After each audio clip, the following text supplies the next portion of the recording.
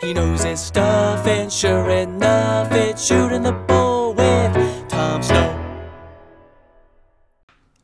Hi everybody, and welcome to another episode of Shooting the Bull with Tom Snow. In today's episode, we're going to take a break from the Forgotten Wars, and I want to talk about something new. So in today's episode, I'm going to discuss the history of fraternities and sororities on American college campuses. Alright, so let's have a little background about this. So I was not in a fraternity when I was in college, and for those of you who know me, that probably doesn't come up as a huge surprise.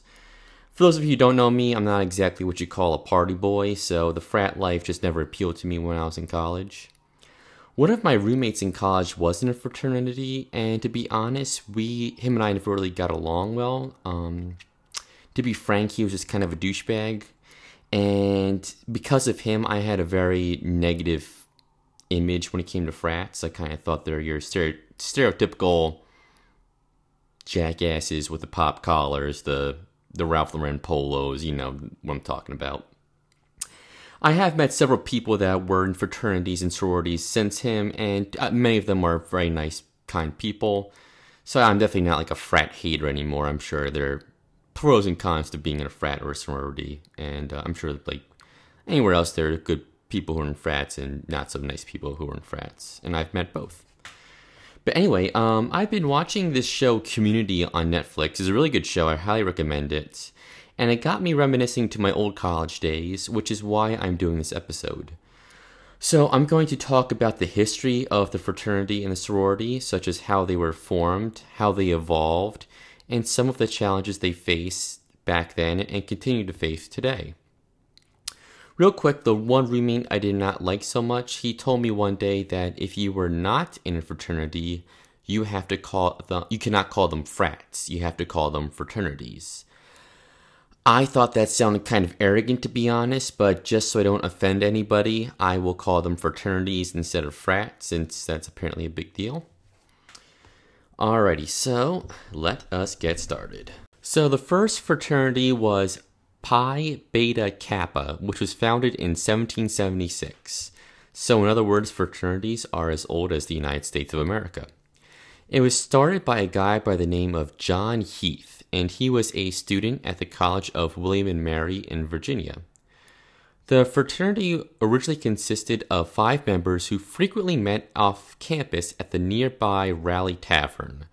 For those of you who don't know what a tavern is, it's basically like the bar of the 1700s, so some things really never change. There were 2 reasons Heath chose a Greek name. First of all, he was a scholar in Greek literature, so just personal preference right there. And he also wanted his organization to be the opposite of the Latin-named literary societies that were common on early American college campuses. And also, this is just a personal speculation. In the early days of the American Republic, basically the American Revolutionary War time period, anything Greek was very popular because before America, Greek was the most famous republic in at least in Western history. So we see a lot of Greek literature, Greek architecture being very popular in early America. So that might have had something to do with the Greek tradition of the early fraternities, but that's just my speculation. So the first Pi Beta Kappa Society was disbanded when the British Army under General Lord Cornwallis occupied Williamsburg in 1781. However, this was a blessing in disguise when one of the members transferred to Yale University in Connecticut, and eventually the fraternity spread to Harvard, Princeton, and other Ivy League colleges in the Northeast. Other Greek-named fraternities began popping up around college campuses in the early 19th century. So early fraternities were mainly intellectual societies where members met to discuss current events and stuff they learned in class. So frequent topics at fraternity meetings might include Greek and Roman literature, aka the classics, theater, Shakespeare, the history of Western civilization, or, very popular in the early 1800s, the righteousness or the wrongness of the practice of slavery in America. So I've never been to a frat party myself. I was never invited to one. But I don't think that's what they talk about at frat parties nowadays. If I'm wrong, please let me know. I have an email address for the podcast. You can shoot me an email.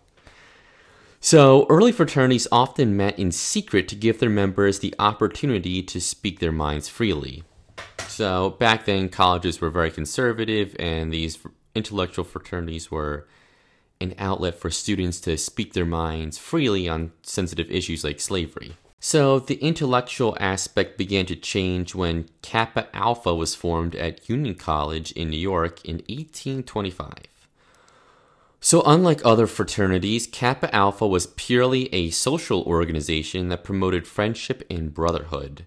So the fraternity comes from the Latin word frater, which means brother.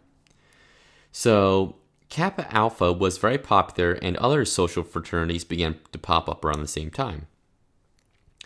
While these new fraternities focused less on academics, they did maintain an earlier tradition of meeting in secret.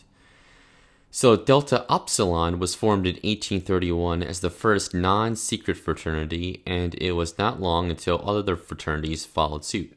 The late 19th century would be known as the golden age of fraternities in American college campuses. So this was in large part to the growing number of people who were able to attend college, including women and African Americans. So the history of the sorority is less set in stone compared to the fraternity.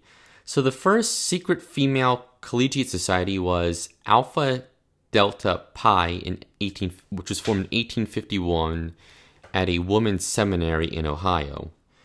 The first society to use the term sorority was Gamma Pi Beta, which was formed in 1874. So the mere existence of sororities was a major accomplishment for female equality in a time when women were still not allowed to vote. So these early sororities continued to exist despite severe opposition from other students and the school administrations. The first African American fraternity was Alpha Pi Alpha, which was formed as a study group in 1905 at Cornell. 7 other distinct African American Greek societies were formed over the next 15 years. And while these were founded as your typical social fraternities and sororities, many of these African American social organizations were also huge advocates for community service and civil rights activism on college campuses. In the late 1800s, there was also a rise of the chapter house, or more commonly known as a frat house or a fraternity house. Up until then, most meetings were held in dorm rooms because none of these broke college kids could afford to rent their own houses. That began to change with the foundation of alumni associations, which donated money to their respective fraternities and sororities.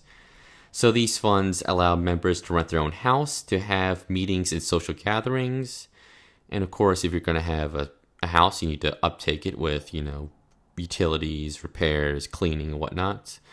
So a lot of these fraternities and sororities they started hosting social gatherings to raise money, which became your stereotypical fraternity party. So historic fraternity traditions. So let's talk about the term rushing.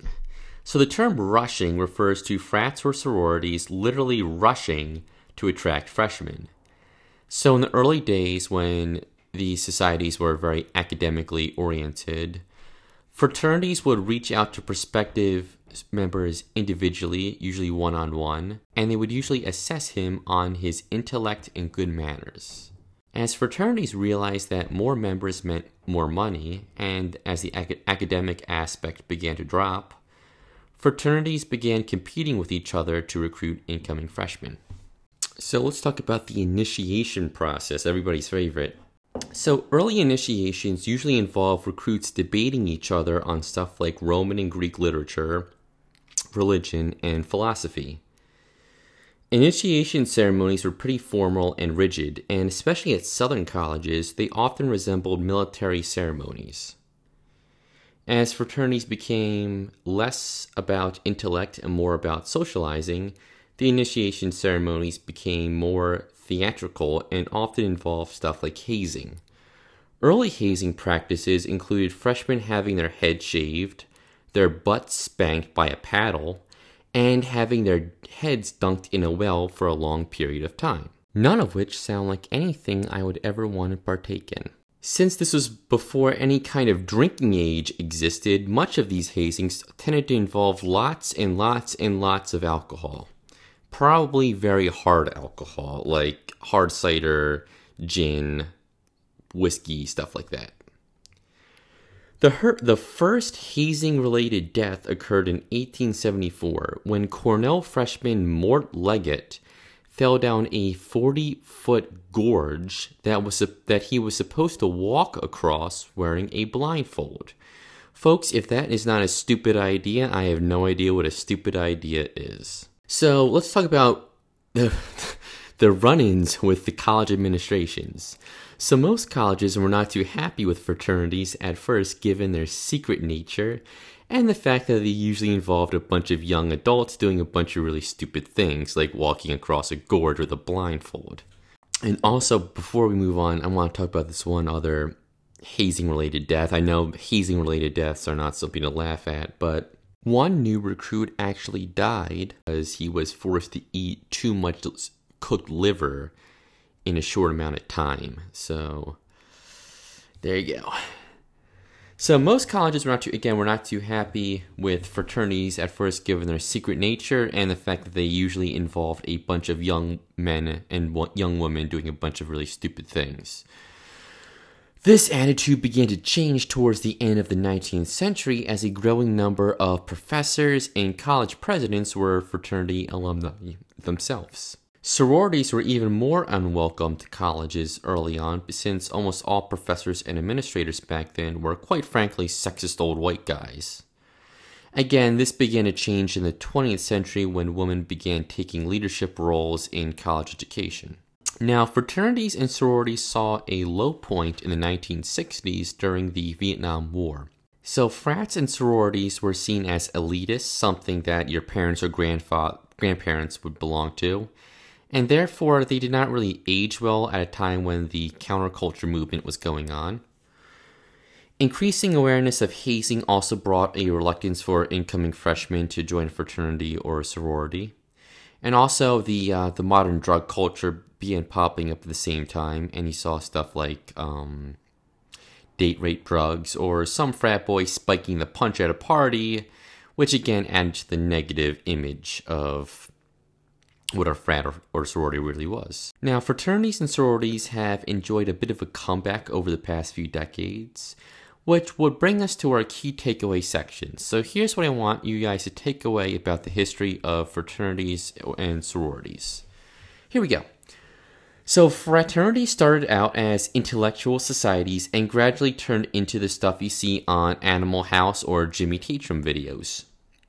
Much of the same traditions you see today, like hazing, rushing, and giving a new recruit a paddle, have connections to fraternities of the past.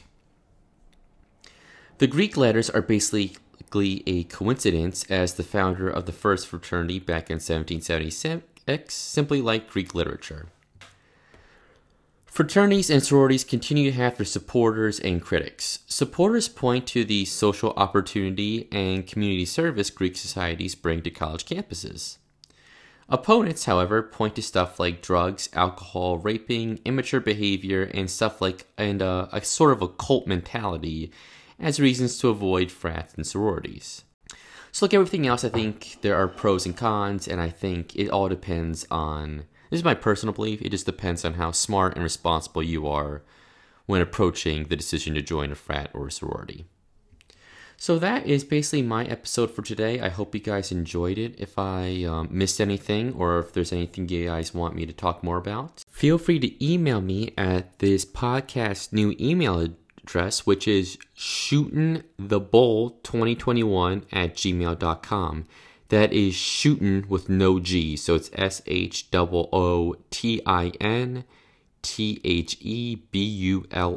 2021. I will put that in the podcast script notes.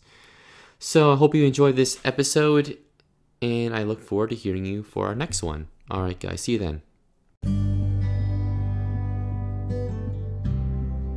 Well, that concludes today's episode of Shootin' the Bull. If you enjoy this episode, please leave a 5-star review wherever you're listening to, and join us next time when we shoot more of the bull with Tom Snow.